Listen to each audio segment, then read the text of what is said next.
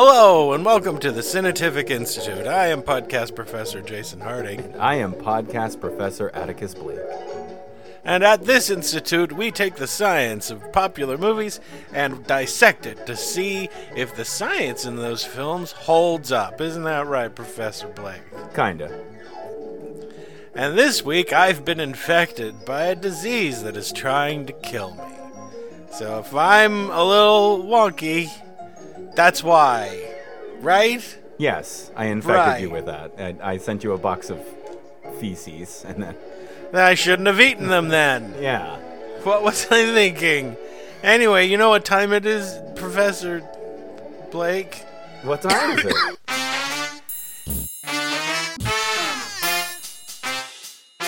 We were fucking wrong. You know, as brilliant as both of us are, we occasionally get things wrong. Also, we leave things out that people think maybe we should have put in the last show. Or sometimes people come up with brand new ideas that are really, really cool and we didn't even think about them. And so that's why we have this segment dedicated to what we did last time, which was the science of Alien, right, Professor Blake? Yes. And it seems we got a lot wrong. Or there are some people who have been chomping at the bit for the last 3 years to get their word in. Of course. And they flooded the comments. So remember, guys, if you think that we're wrong or we missed something or there's something you'd like to add, please leave a comment on SoundCloud on this show, and we'll maybe read it in the next show. And I'll argue with you about it. Who is the first person that says we're full of shit? Well, let's see. We have Francois Lacombe. Okay. Francois Lacombe. Okay, so let's go to he said when we were talking about frogs and how they can be frozen and then defrosted and they're not all frogs. He said it's not all frogs. North American wood frog is the best at it, but even it can't survive being completely frozen solid. Okay, we were wrong. Only that weird cricket, and I think it lives in New Zealand or something. Okay, and he said we didn't exactly specify how long they could be in hypersleep, but they say even decades. Ripley stays in the 60 years. 57 years. Yeah. 57 years. But that's the second movie, so I think that's more of a... But it's the same technology. Yes, it is. Let me see. He says the ship obviously has artificial gravity, so you'd have to turn it on in the hypersleep chambers to avoid the bedsore problem. However, I'm just going to add a caveat. When we see them in the ship, the gravity's not turned off. Even when they happen upon Ripley's ship in the second movie, and she's laying in the bed. That is true. Yeah. Unless they turned it on before they grabbed her or whatever. But again, that's a speculation. But it's a good point. They could just turn off the gravity and they floaty float. Yes, they would. So he says, Francois Lacombe also says, it looks like he has a complex hydraulic system that acts like our muscles when talking about Ash. It's not that far-fetched. Spiders have something like that to move their legs. That's true. To which Micro replied, yes, soft robotics are already a thing. Yes. Let me see. There are no acids or acid mixtures that are as active as what we see in the movie. However, it's not impossible for the acid's potency to be vastly enhanced by special enzymes or other organic factors specific to the xenomorph's biology. Okie dokie. But I still know of no strong acid like that can burn through certain types of plastic. It's just not possible. This is all about the acid for blood bullshit. Yes. Okay. Mm-hmm. Horizontal gene transfer. His disagreement was that it's a thing here on Earth. However, it is. I said my caveat is that if it evolved on a different planet, it would be very unlikely. It might not even have the same number of base pairs. It might not. And why would it just go? Oh, okay, I guess I'll read this now. Like, why it wouldn't do that? It'd be like trying to match a human with a dog. It won't just anneal because you feel like it. There are channels on YouTube where humans and dogs are very happy together. How dare you? Making babies? Yeah, sure. I didn't say that. You said that. Let me see. Microbloganism, our favorite commenter, says, your brain slows down to cool the body. That's why drowning in warm water will lead to brain damage in a few minutes, while it takes around 20 minutes in cold water. So only drown in the Antarctic, everybody. Yes, I'll just make sure that that's how I drown. Don't drown in Hawaii or in the bathtub. He says, when we were talking about warp drive, we said something about how it moves faster than light, and he explained, no, the whole point is that you aren't moving, but instead warping space-time. That's why you can go faster than light. Yes. They wouldn't necessarily have any metabolic requirements, even if they are in the form of cryptobiosis, or most likely cryobiosis. Their metabolism would be zero by definition. I think microorganism had a great one. When you said you smelled that bottle of whatchamacallit acid, and you said it smelled like burning. Yeah, I'm like, come on, he knew what I was saying. He wrote, it wasn't the smell that was burning. It was the you. It was the you. Yes, that's why it smelled like burning. It was 12 molar hydrochloric acid. I got a B minus for my total grade in organic chemistry, by the way. I'm very happy with myself. Congratulations. Now on to Orgo 2. Round 2, die. Let me see. You can cut all this out. I'm leaving it all in. I'm going to speed it up so it sounds like you have a weird tick. He says arthropod size isn't limited by their skeleton. They have a 3-meter long millipedes. But I think we were talking about arthropods that were like the size of buildings. I think it was. My implication was that an arthropod the size of the alien in Aliens, I don't think its musculature would be able to the way an insect has a musculature could support that weight. But I suppose it's possible. Yeah. Millipedes were very, very large, but they were also very, very low, and they had hundreds of legs. I don't know if it was hundreds, but a lot of legs. So they were low to the ground, and they could maybe raise up, and they were really cool and they were really big. But as far as like giant dog-like ants, I mean, we had some big dragonflies. Yeah. We had some other large-ish but he says, insects. He says that the limitation is actually because of the amount of oxygen in the air and how their breathing functions. That is very true, but I didn't mean to imply that the musculature limited their size. But I may have done that. So I was fine. So he caught something that I missed and forgot to say last week that I wanted to say, which was in my notes, but I missed it. He said, you can't make silicon-based DNA because silicon can't form double bonds. Right. Carbon can, and that's why it's so awesome. Okay. Let me see. He said, so... I said in the last episode that in the bloodstream, any strong acid would normally the oxygens would take the hydrogens and immediately form water. And he said that he means O2 in the blood. I said oxygen. It will react with oxygen as in an OH at the end of a molecule. But he said oxygen as in O2, which is what we breathe, which is correct. So he's saying there is no known reaction where that would happen. Otherwise, hydrochloric acid open to the air would automatically turn into water once it hits the air. Yeah, and that makes sense. I could not find a reaction that does that. So, neener, bobo. Okay, we get it. We're dumb. Okay, jeez. That's enough. He said the word is diatome, not diastome, which I kept saying last week. Yes, it is diatome. Okay, how do you know that I think he's referring to the mouthpiece. How do you know it's specialized? You don't see any other species from its home world. For all you know, those things are standard for life on it. I don't know that. That's why we can't assume that it isn't. Yeah, well, okay, so it's an argument from a lack of evidence, which is we don't know what the other species on this home planet, maybe all of them do. The plant eaters, everybody has a secondary little mouth that comes out of the regular mouth. The primate-like species, too.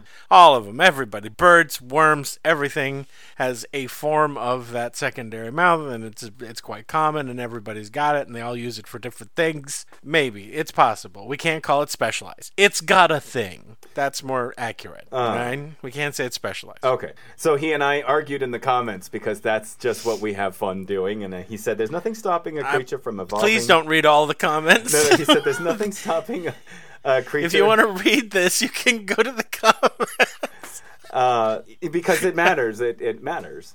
He says, there's nothing stopping a creature from evolving blood with a very low pH. I don't know why you keep saying it can't. I said, yes, there is. Definitely not so acidic it can burn through metal and glass. And he said, oh, well, metal. Oh, maybe not metal and glass. Certainly metal. But you can evolve a stomach full of hydrochloric acid and the functional enzymes, and I don't see why life on another planet couldn't evolve another body fluids at low pH. However, our summation was that it wasn't the blood for acid, it was a defense mechanism. I'm just saying that. All right, let me see. There are no others. What? That's it. Yay! Great. Now we can put that behind us. Let's show everybody how much we don't know about physics and aliens landing on Earth and astronomy.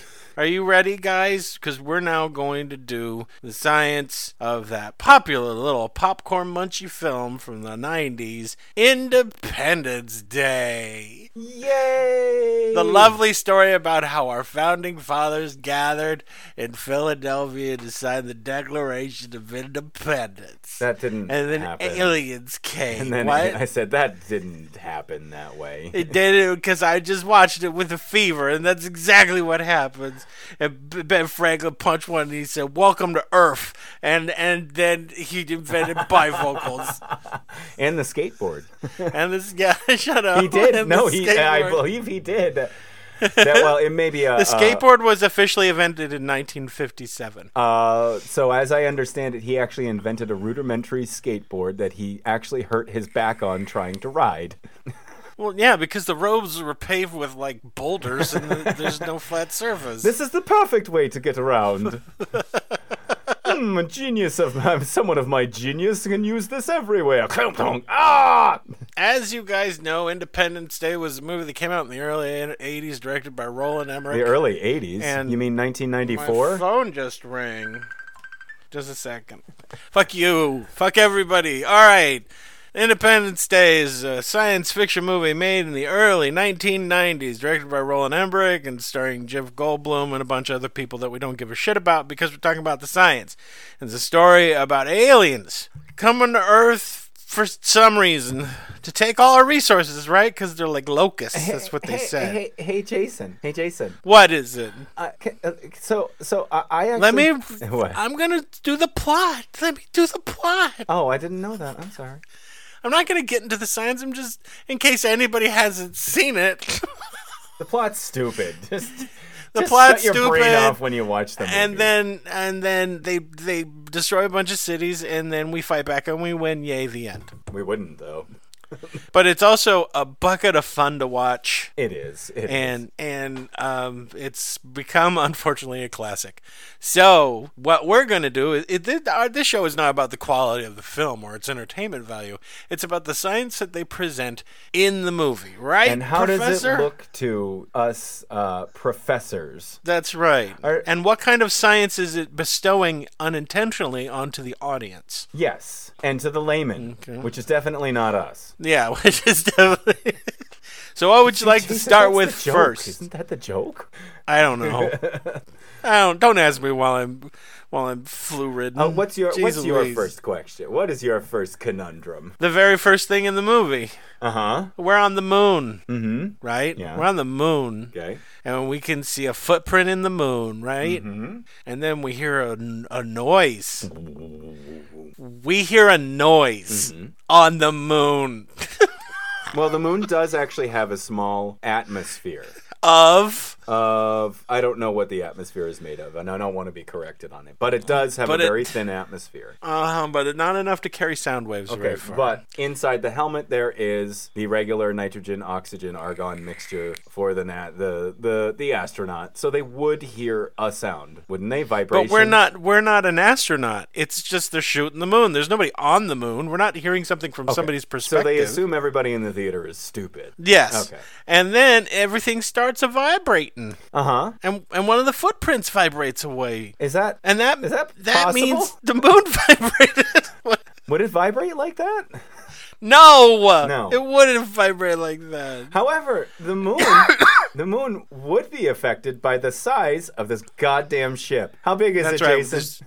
The ship is, according to the movie, it's 1/4 the size, 1/4 the mass of our moon. That's a big fucking thing. If that crashed into the Earth, it would kill us. Everything for a long time. That is a massive object.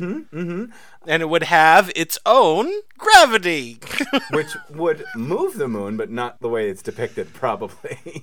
No, so I don't. Well, It wouldn't turn it into one of those sexy beds that you get at a motel where you put a quarter in and it shakes. Why can't it? I want it to do that. No, it would. It might move it a few, depending on how close to the moon it is and where it is. It would definitely, It'll move it. It'll move it. Hey, I got a question. When do we detect this gigantic ship? Right when we see it first in the film. You mean right next to our fucking moon? Yeah, so no, we would have seen something like that coming from a long time away because the sun's light would have been reflected off of it. I don't remember them saying anything about a cloaking mechanism, right? And there's no, it's not cloaked. We would have seen that thing coming from a long, for a long time. Really long way away. And moreover, it takes a really long time for someone to look up in the fucking sky to see it, because I can guarantee you if something a quarter the size of our moon was up in the air, we see the moon during the day, Roland Emmerich. We can see the moon during the day. We'd be able to see this ship floating up in the sky, wouldn't we? Yes, we would. And it would have an effect. It would have a gravitational effect on the tectonic plates of the Earth, as well as the oceans and the tides. There would be, I don't know about massive, but there would be earthquakes. We would feel that. Even if we didn't see it from a long ways off, because say it just came out of hyperspace and then just boom, right next to the moon. Yeah, that would be worse. We would start feeling that. We would start feeling it. Okay, you're adding another quarter of the mass of the moon. We would definitely feel that. We would the oceans would rise in certain areas on Earth. And then I did a little. What shape is it? What's the shape of this? It kind of looks like a big hat. It looks like a big hat. Yeah, like this kind of big triangle-y kind of shape. Hey, what happens to things that get really big that have their own gravity in space? I don't know. What happens, Jason? They want to form a ball real bad. They want to form a ball really, really badly. And so how do you think they overcame the ship's, a matter's tendency to want to kind of form a ball in space? Well, how strong do you think that fucking infrastructure has to be? Pretty strong. So again, that's one of the things they don't mention in the film is what the ship is made of. They don't say what it's. They say. I think they say it's a metal, an unknown metal. Is that what they said? I don't even think they mention the metal. Okay, to be I may be thinking of another movie, but either way, they just think, oh well, moviegoers are dumb. We don't have to explain what we found, even though we've had one of these ships for how long? Since Area 51. Since 1947, so... that's a long-ass motherfucking time. That's a long time. Not to have analyzed what that ship is made of. Right, exactly. We would eventually identify it to a certain degree. I mean, even if we didn't know the name that the aliens called it, we would come up with some fucking name, and then we'd try to make it ourselves, more than likely, right? But I have this distinct feeling that, because what we know about atoms now is that once they start reaching a certain size, they fall apart, right? And we have a thing called the periodic table of elements, and it pretty much covers everything, even stuff that we only made for a fraction of a second. Very true. Right? Very true. And the reason we only made it for a fraction of a second was because the instant it was made, it fell apart. Yeah, let's just keep smushing stuff together. Just keep smushing stuff. Yes! Why not? Something with 900 protons. Protons in it. All right, so here's something that I noticed, okay? I was actually looking up, and one thing that always occurs to me when we do an alien invasion movie, when they come to the Earth, what are they looking for, Jason? What are they always looking for? It depends. Women? Maybe. 1950s, it was women. Maybe they want to ravage our women, but what else? They usually want our stuff. Our natural resources, right? Right. Okay, so I went and looked up and read about a little thing called game theory. Mm-hmm. This is the thing. It is actually less likely for aliens to us. It's surmised, and I'm not going to do a whole thing on game theory, but it's actually surmised that it's very unlikely that they would come to us to do that, considering how advanced they are and the technology that they have, because they would actually be better off violating what we know as the prime directive. They would be if in the search for natural resources, it would be better for them to aid us in getting to where they are technologically, because it would help us help them. Like the movie Arrival. It's not quite the same thing, but it is a trade-off. We help you, you help us. It would be better. They say in 3,000 years, you help us, so we're coming back to the past and helping you. Reciprocity. Reciprocity actually works better. Here's the second thing. What natural resources are worth crossing light years of space for? None, because I can tell you this much. Any natural resources that they could have gotten off of our planet, they could have easily gotten from all of the fucking asteroids they passed on their way to get here, not to mention water from an from there's Why would I gold, go to Earth for nickel, ammonia and when I can just get it out of is it Neptune or yes, Jupiter, Neptune, you can get your gases from there. We have 3 gas giants: Neptune, Saturn, Jupiter. You could get water from Europa and from a couple other planets, I think, that have formed frozen water on its surface, maybe even liquid water beneath the top layer on Europa. You can get everything that you would need without having to kill a fucking individual person. Even before you reached Earth, you'd have to make 9 trips before you got to Earth. Yes. Okay, and so here's another one. Okay, so they come. They start breaking off into little pieces that fall. Oh wait, no, I'm sorry. Here's the other thing. Robert Loggia is fucking right, and everybody ignores him when he says he's like. Well, he not ignores him, but they say why don't we just fire nukes at it at first and blow it out of the sky? And he's like, and risk turning one giant thing into many small falling things. Hey, Jason. What do they do to the goddamn thing in the end of the movie? They blow it up, and now radioactive things are falling onto the Earth. Goodness. Okay. It's very true. Now, one of the things that people have always said is that if there was ever an asteroid or a comet that was approaching the Earth, we blow it up with a nuke, which we can't do. But even if we could blow it up with nukes, it would just turn those objects into radioactive pieces of debris that would fall. And here's the thing. Okay, so you have a large object. Let's say you have a mile-long object and it strikes the Earth. And it imparts its energy, right? Even if you broke up that thing and all those pieces fell, they'd say, oh, well, they're just smaller pieces. It's still giving the same amount of energy. It's dispersing it over a wider area. And as dust in the atmosphere, which isn't good. And it could potentially heat up the atmosphere. You would still wind up with a lot of the same effects if the big thing hit. Hey, Jason. Speaking of heating up the atmosphere, each one of those little ships that kind of break off, those ships that are 13 miles in diameter, they're 15 miles long, as I recall, 15, which makes it even worse. It makes it even bigger. So. It's projected. I got this from a website called "A Rocket Scientist's Reaction to Independence Day," and this guy had a lot on.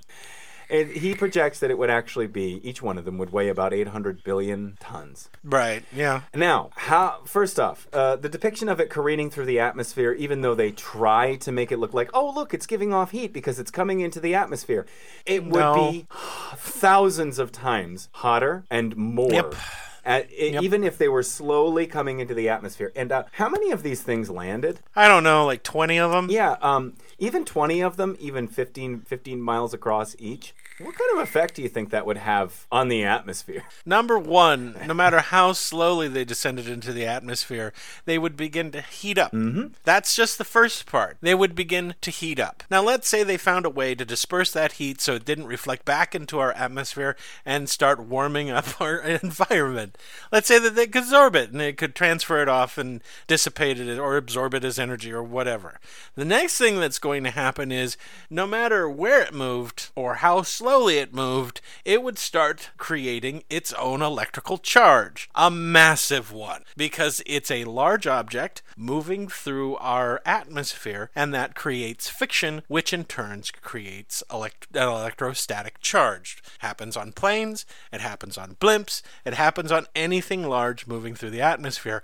So it should have been shooting off huge lightning strikes everywhere it went. Yes, but I didn't see that. No, because the magic. Magic. Yeah, magic. Magic metal. Magic metal. It actually only weighed about 4.5 pounds because of the magic metal too. There's that. Can I ask a question? Sure. We see them descend into our atmosphere, Mm-hmm. and then hover above the cities. Okay, magic. Yeah, because I don't see anything underneath it that is supporting it. Uh-huh. Do you see any? Well, engine? maybe they discovered the graviton and how to manipulate it, and Then why are they invading our planet? because resources. That's the other thing. First off, game theory surmises there's no reason for them to come and see us except to give us our technology. They don't do that. Right. They have no need to come to our planet because all the resources they need they can find in the asteroid belt or in the gas giants or any other moon. There's probably water in Europa. Why the fuck are they coming to see us? Oh, just to terrorize us so we can have Will Smith say what? They have the ability for their ships to hover about their 800 billion tons? It's more than that. It's 800 billion. 800 billion ton ships can levitate above a city. So they have engines powerful enough to keep that shit aloft for days on end without refueling or any other support, it seems like. And to energize it, little ships for a counterattack along with a massive weapon. Okay. A massive weapon that discharges... What? Hey, hold on. Goop? Yeah, it's blue stuff. It discharges a witch's asshole. That's what it is. This big dick vagina opens up on the bottom of the ship, and then it shoots once, and then creates a fire wave? Mm-hmm. Is that what? Okay, a fire wave. Kind of like a shock wave, except there doesn't seem to be generated from any type of massive explosion, unless you count the building that explodes. But is that a thing that can happen? What? No, it's okay. So let me see. It's saying that the shock wave when I'm looking at the same nuclear physicist or astrophysicist here. When the shockwave of it hits the first building and we see it come out, it's definitely moving faster than the speed of sound. Right. How do people outrun them? Outrun the blast? I don't know. We know people do, or at least one person does. Yeah. Okay. A plane takes off faster than it. Faster than the fire wave at any rate. Remember, the president's plane takes off. They only reach about 274 miles an hour when they're taking off. Of course, yeah. So it's not moving real fast. Now, the energy of that blast probably wouldn't have left anything. Nothing. Not even. No. See, our nuclear weapons are capable of doing some major damage, right? Mm-hmm. But there are some husks of buildings and poles standing up. With the way that this energy beam is depicted, the witch's asshole, it quite literally it's saying that it propagates and gets stronger as it goes. It would level everything to dust. Which would be stupid because we have resources on the land as well, don't you? I know, but they want the stuff we haven't gotten yet, I guess. Maybe if there's terror in our meat, we'll taste better. There's terror. I don't think they want to eat us. I don't think they want to eat us. There would be, to be honest. It would be molten. It would be molten glass. just fucking molten glass.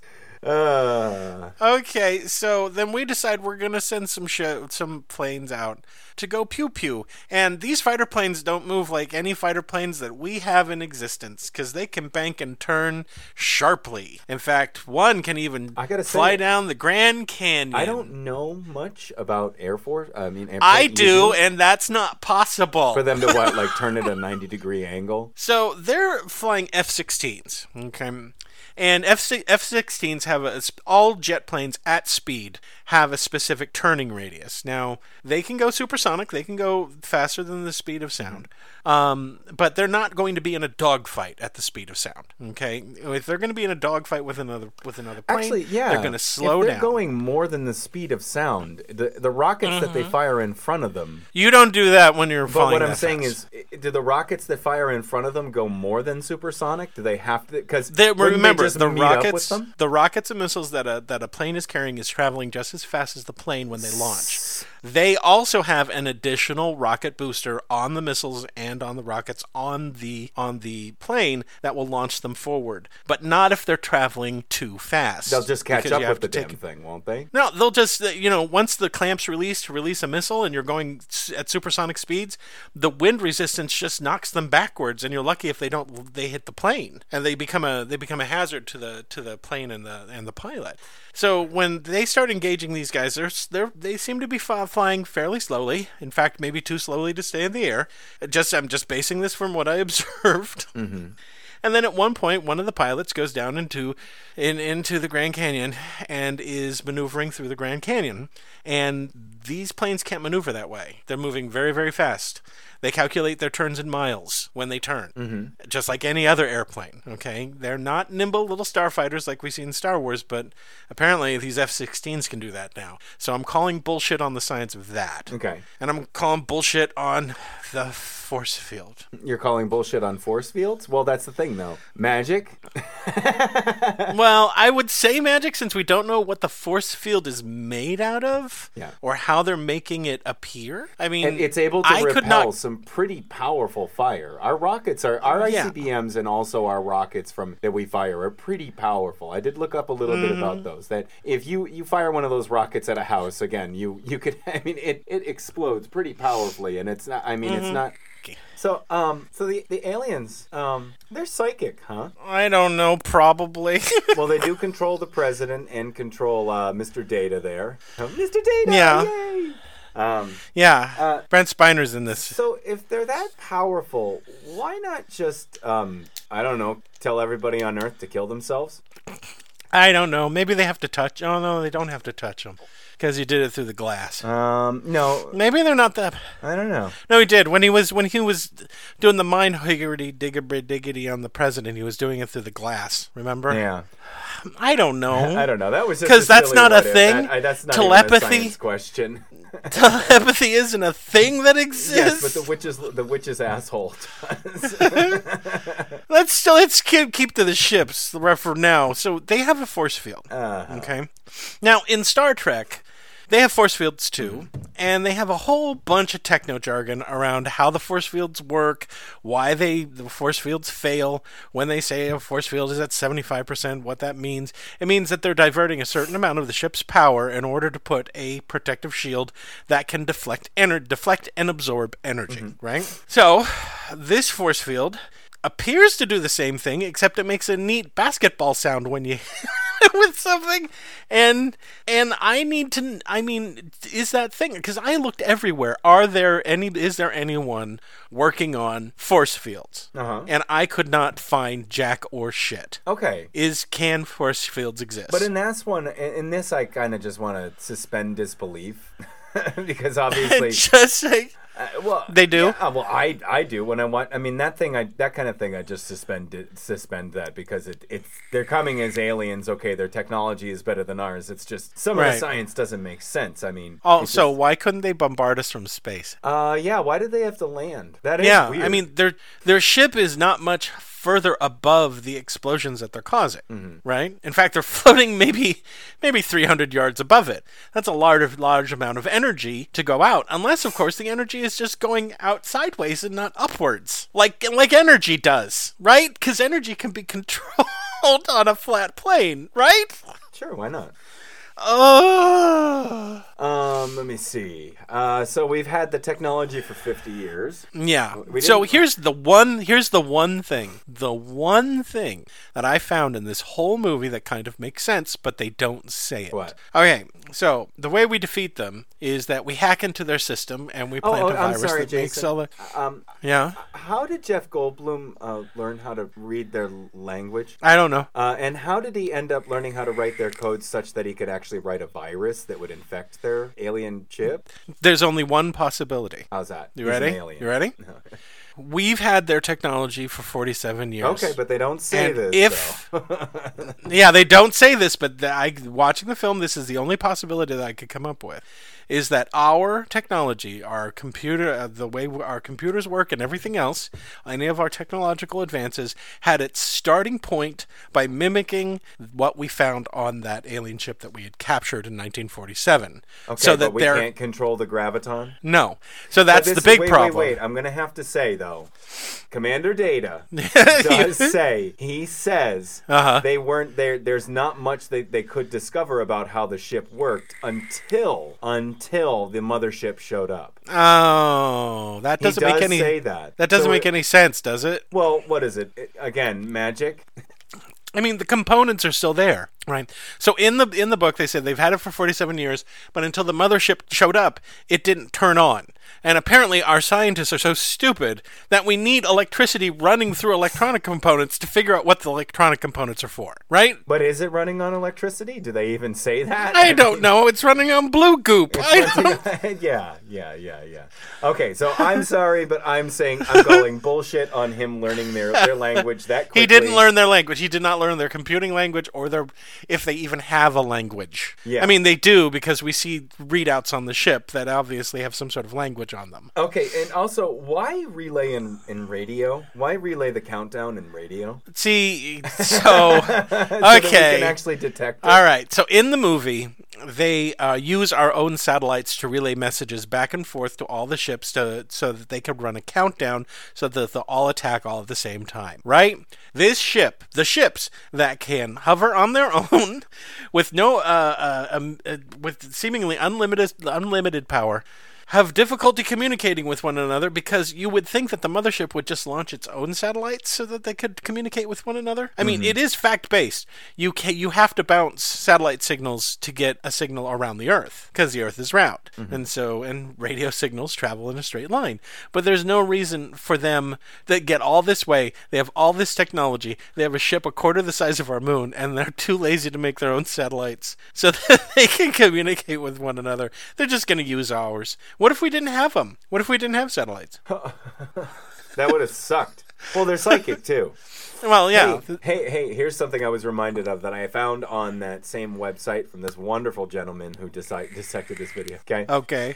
If the ship is actually made of iron, yes. Okay, the moment that the shell of the let me see. You would not. Okay. No. I'm sorry. You're gonna have to. No, this is for later. What? When we blow up the ship. Oh, right? Okay. We're getting close to it. We'll talk about that in a minute. Okay. What's another thing you noticed? Well, okay. So, one nuke exploded something that's the quarter size of the moon. Absolutely not. Absolutely not. It would have. So it looked very porous when they went inside. There was actually a gigantic cavernous entryway. Correct. Right. Also, each one seemed to be a sort of honeycomb shell. Each little place where there were people working. Yeah. They're all psychic. How did they also not detect them inside the ship? I know that's just a I know, plot hole, but once they're inside of the ship, how does the mothership not know that the ship is the ship that's coming in is 50 years old? Because it's convenient. It's okay. It's convenient, and also they've had no technological advancement in the last 40 years or 40 some odd years. Yeah, no technological advancement. They also don't ever scan the insides of the ship to make sure that there are people inside of them. If I'm assuming they have that technology, I would hope so. No, they just bring it in for a nice soft landing, and then one nuke destroys it. Now, nukes are powerful. Yeah. Wouldn't you agree? Yes. So unless they got that nuke next to some sort of power core, and even if it did, it would just destroy the power core, the rest of the ship would probably remain intact. But instead, it illuminates brighter than the fucking sun. So let's just say, for the sake of consistency, let's say, okay, yes, instead of what happened in the movie, what would it take to do that? We send up our entire nuclear arsenal, and this is what I was getting at for. Okay. That is okay. It is a 550-kilometer shell of just molten iron, illuminated the exposed hemisphere with a minimum of 17 megaton equivalents of light per second. Right. Okay? And that is 3 billion megatons, it's saying. I'm sorry. Or 30 dino killers. I'm sorry, but no. Nobody would be living on Earth after. No, if something that big exploded right next to Earth, even if it was in the same orbit as the moon, that amount of energy in the explosion that they depicted would have burned a scar across the surface of the Earth. It would probably have burned off our fucking atmosphere.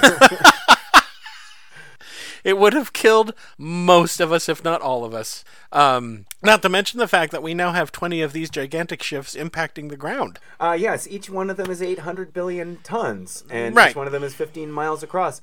Do you think that would do anything to the, I don't know, tectonic plates of the planet? I think it would trigger a massive earthquake. We see it actually hit. In the movie, they make it seem like it just kind of gently landed. But that isn't what happens. So what happens is we got to go through this. Number one, they create a program to go up, and they're going to download it to the ship that's going to make all of their systems go crazy, so they turn off their force fields, right? Mm-hmm. If he can program and make a computer virus that can do that, he could just as easily create a computer virus that tells the ships to fly into the sun, right? That's true. Probably. Or leave. But instead, it's only a virus that can only last a little tiny bit of time, and to turn off the shield so we can shoot them with our. But they need a tension builder, Jason. Otherwise, they don't have a movie. I guess. So let's talk about the massive design flaw in the ship. What's that? Wait. If you shoot its vagina penis, the whole ship explodes. Oh, and then, as we said in the beginning, on explosion, none of it harms the Earth when it falls to the Earth. No, none of it. It doesn't create any problems, right? No. Oh boy, I'm starting to think that this movie's going to get a failing grade. We haven't even talked about the aliens yet. Actually, I gotta tell you, okay. I kind of liked the aliens. Really? You know why? Do you know why? Why? Because they were radically different from humans. They didn't have other than the eyes, they had little teeny arms and tentacles. Well, that was the encounter suits that they wore. Oh no, on the inside. No, I didn't notice any tentacles. I saw 2 arms, 2 legs. Oh, the BioShock suits. And that's something that I can appreciate. The BioShock suits, while they're flying around in these little amazingly maneuverable spaceships that they drive. That is what is probably required for a ship that can maneuver like that. Right, right. I'm sorry. Do you? How about Will Smith just getting in one of these motherfuckers and flying it because he happens to know how to? Well, the controls are a lot like. I think they put in. Okay, I'm a little confused. Did they put in human controls into the ship? Oh no, did they? I didn't see that. I thought they did because they attached a nuke launcher to the ship and rigged it up so that they could launch it. They didn't notice that they were bringing that into this. But the idea that he could climb into it and just immediately fly it without ever practicing once? Yeah. No. All bullshit. No. Pilots from other countries who have to pilot they have a pretty good idea of what does what, but they're not 100% when they climb into a foreign-made jet or another type of aircraft. Mm-hmm. But I mean, most stuff is there, but they might have problems when they start pushing buttons, and the buttons are not in the places that they're used to them being and marked in English. So none of the controls are marked in any kind of language. There's someone who put up and down, right, for the stick. Uh-huh. Who did that? Who flew it and knows what up and down is for the plane? And why did they why didn't they choose that person and not? Okay, so another thing that I found. Yes, this is really funny. Right? So when those ships fall to the Earth, okay, 800 billion tons, 15 miles across. If the saucers were made like the mothership, not only would the quakes be up to 8.6 on the Richter scale, because of the bulk, they would sink through the solid rock as if it were taffy.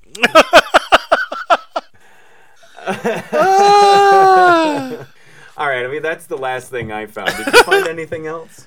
That's about all I have for it, too. I mean, the ships themselves were designed to be impressive to a movie theater audience, not to be impressive to scientists. Right, exactly. Like ourselves. I mean, these things made the flying saucers that were in the movies in the 1950s seem more plausible, because they went big. They went big, but they never investigated what that means to be big and how that affects the environment.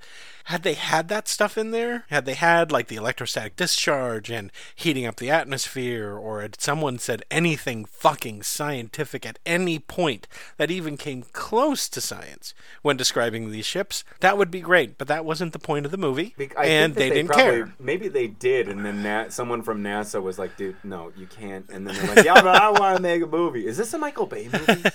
No, it's not. Who is it? No, it's Roland. It's his competitor, Roland Emmerich. Oh, all right. Actually, I'm sorry. That's fine. This one is actually more. I like it more than any Michael Bay. Well, we already did the science of Armageddon.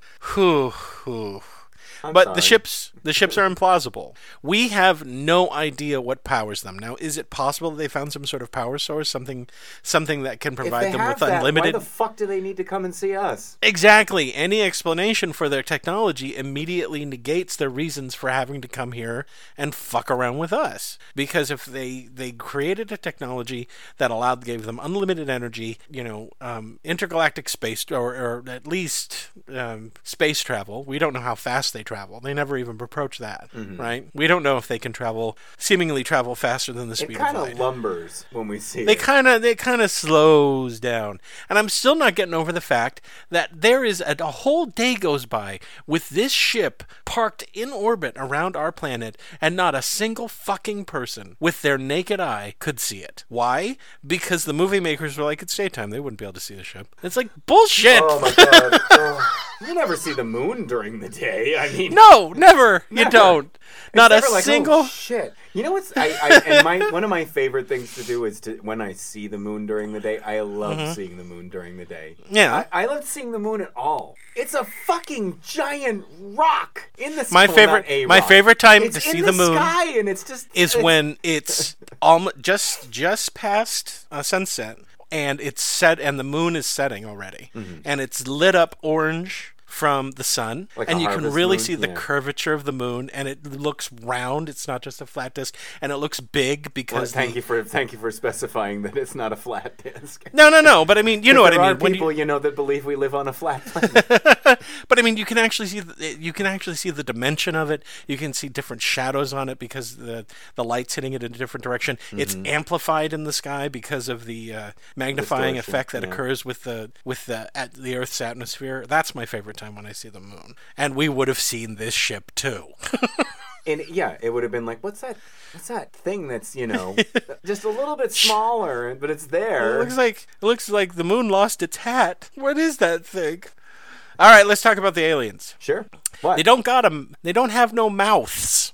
So they're all telepathic, apparently. No, there's bigger problems than that. What's that? They don't have mouths. We use our mouths for. Why would they understand English? No. We the primary function of our mouth is to do what? Eat. Well, eat and breathe. Eat and breathe. They don't have mouths. The scientist specifically says they don't have a mouth. And my first question is, okay, so how are they ingesting anything? Do they have like a pouch? Goes up their ass. But they use it to say, oh, they must communicate in some other way. And there are other ways to communicate. You know what would have been neat? They have this big disc-shaped head, right? Right above their eyes, they have this kind of like big, flattened disc-shaped head. What if that thing had like photophores on it? and it would light up and make different patterns and stuff like chromatophores and photophores, and it would light up and make different patterns and light shapes, and that's how they communicate with one another. That's why they didn't have a mouth. They probably just shoved food directly up their asshole into their stomach, but they could communicate with light and color texture. That would be cool, right? Yeah, that would be very cool. What if they communicated? What if they communicated in smells? Like they have a very complex, a complex series of organs that have different sacs that have different kind of smells, and the way they combine the smells together imparts different information to one another, and that's how they communicate. That would be cool. Sign language, you said that too. What if they communicated through sign language? That's cool. But instead, they went by the good old-fashioned boring bullshit that all aliens seem to have, which is magic. Telepathy. Which is magic. I'm sorry. Now, would you say that it is physically impossible for creatures to develop the ability to read the electronic signals of another creature's brain? Well, no. We can read we can read electrical impulses in the brain, but as yet, as I understand, we cannot tell you what those things are saying. Like if I'm sitting here thinking about a dog, I don't know, and it may be possible. I don't know if there is some sort of electrode or attachments that could be put on my head that says he's thinking about a dog. No, I'm not talking about be worldwide news. No, what I'm saying is if the computer could do it, then it would seem more plausible. Well, what I'm talking about is it possible that an alien species could develop eyesight that could pick up on electric signals? You know, the electric signals of a brain working. Oh, you're talking about something that might be plausible, not... Right, exactly. Is it plausible that they have the sight to be able to see or somehow sense the brain patterns and be able to interpret them, understand them, and then communicate back to the other person? Because what this thing does is it actually projects its thoughts into the president's brain. And it also, slams Mr. Data up against the wall and makes him talk. Yeah, he makes him into a puppet. Yeah. Is that possible? There are certain I forgot what the name of it was, but there is a fungus that can be, I can't remember what it attacks. I wish I had looked this up because you just made me think about it on the fly. A fungus that manipulates a host's brain to make it and do specific things. Oh, you're talking about not rhinoceps, but cordyceps. Yeah, I believe. What happens when a human gets it? I don't know. Nothing. I have nothing. Okay, so what happens? It's very specific. Like animal that it makes do things. Ants. Right? Okay. It's ants. Yeah. So, but the ant lives for a long time with the fungus, correct? Not happily. No. But let's say that these creatures evolved a similar type of way of manipulating a host. So when it picks Mr. Data up and it slams him up against the thing, it can automatically use this exact same type of, except faster and more more readily useful. Release me. So if it was injecting something into him. But how did it do it with the president, though? He did. It means that. Okay, so here's the thing: for telepathy to work as we see it in movies and things like that, it would mean that the brain would be able to generate enough energy and a certain kind of energy that doesn't exist, and send it through the air and have it land on another person, and be able to manipulate the same parts of the brain for it to see or hear what the other person wants it to see and hear. Right, like transferring a memory or something like that. Now, we could potentially do that with electronics, and it would be someone sits down, they put on some sort of helmet, the other person sits down, they put on some sort of helmet, and a computer aids in the translation of the electrical waves that it's picking up from one brain and translates it through something, though. That's the thing. But it's not actually taking energy from the brain. It's reading what that brain is doing, and then it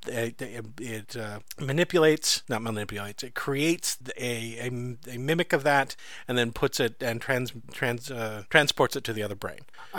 Somehow it can stimulate it that way, but that is a lot. I do recall, Jason, watching a brain surgery. Do you remember when the Learning Channel used to do surgeries that you could just watch? Like, they saw open someone's knee with a chainsaw, and then they give them titanium knees.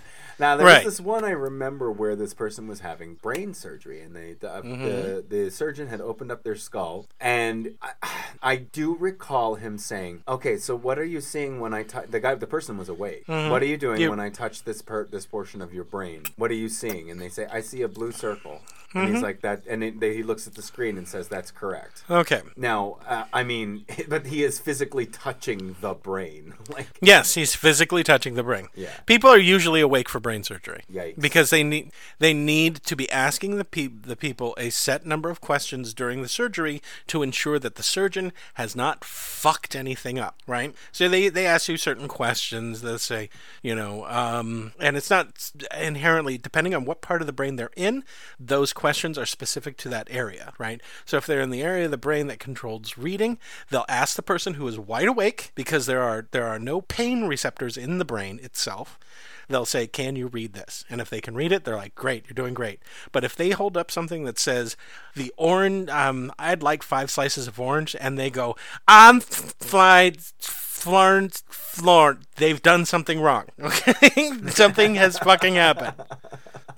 Shit, we turned him into Oswald. Yeah, and it doesn't take much. It doesn't take much. Yeah.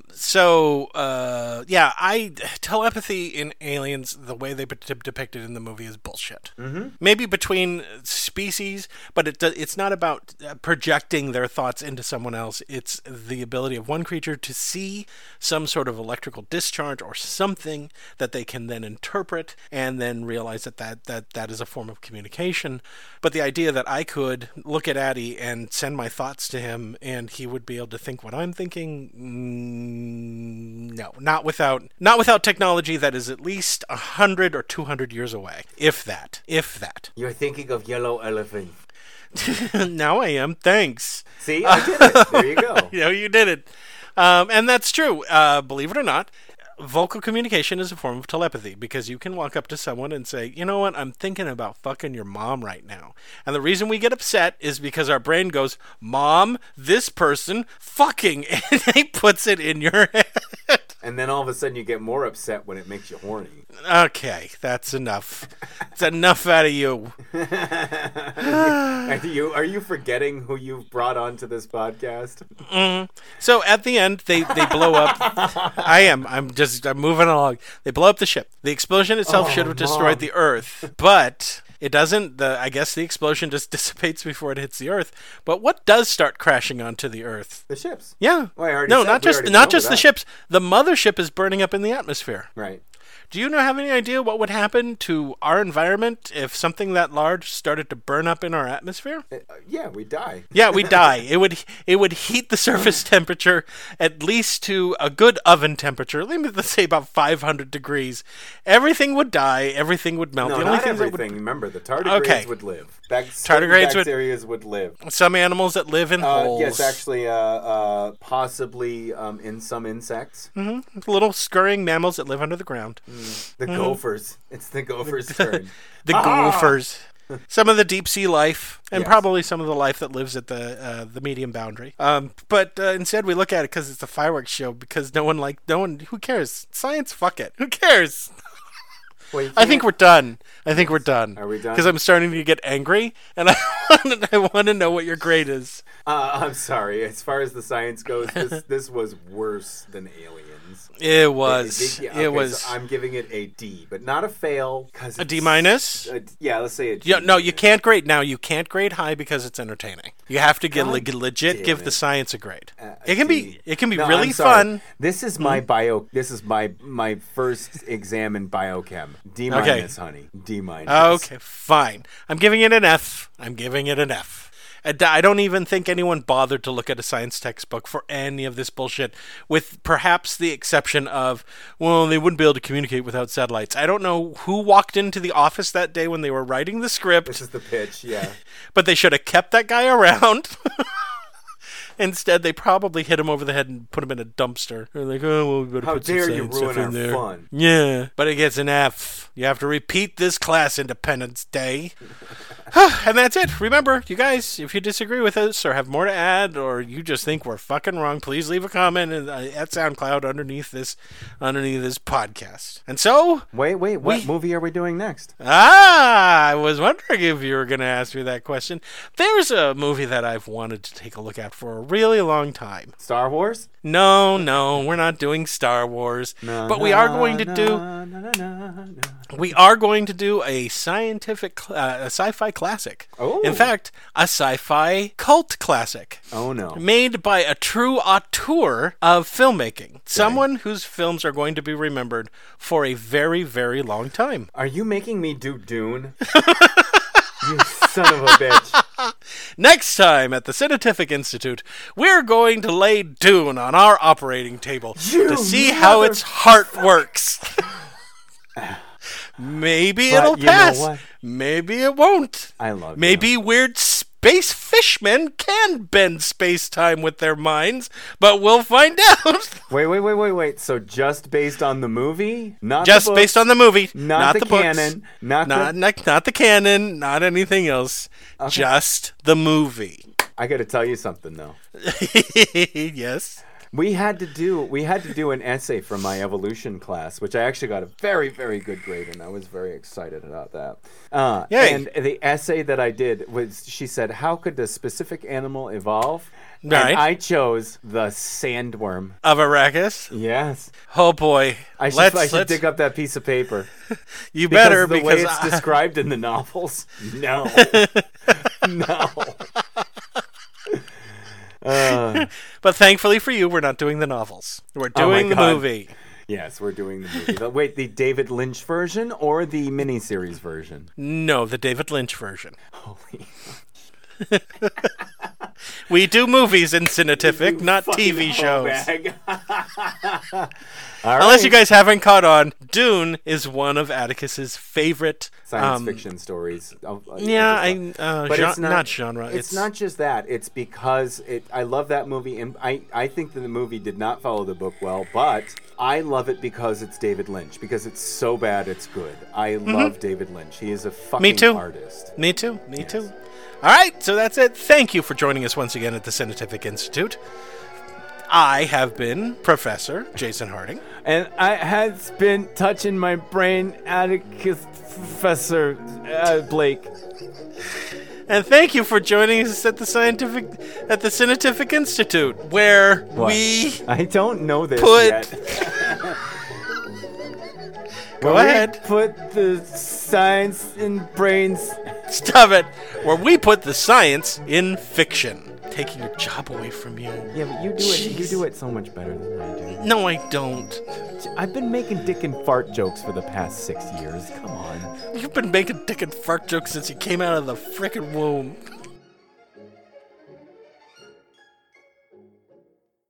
Cinetific is a Let Me Listen podcast production with Jason Harding and Atticus Blake.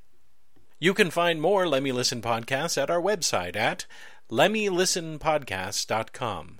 You can also find us on Stitcher, SoundCloud, and iTunes under Let Me Listen. Please subscribe and leave us a review. You can also find us on Facebook, Pinterest, and Twitter. Cinetific is also a listener-supported podcast. If you would like to contribute just $1 a month to support this podcast, or any of the other podcasts that Let Me Listen produces, please visit our page at Patreon.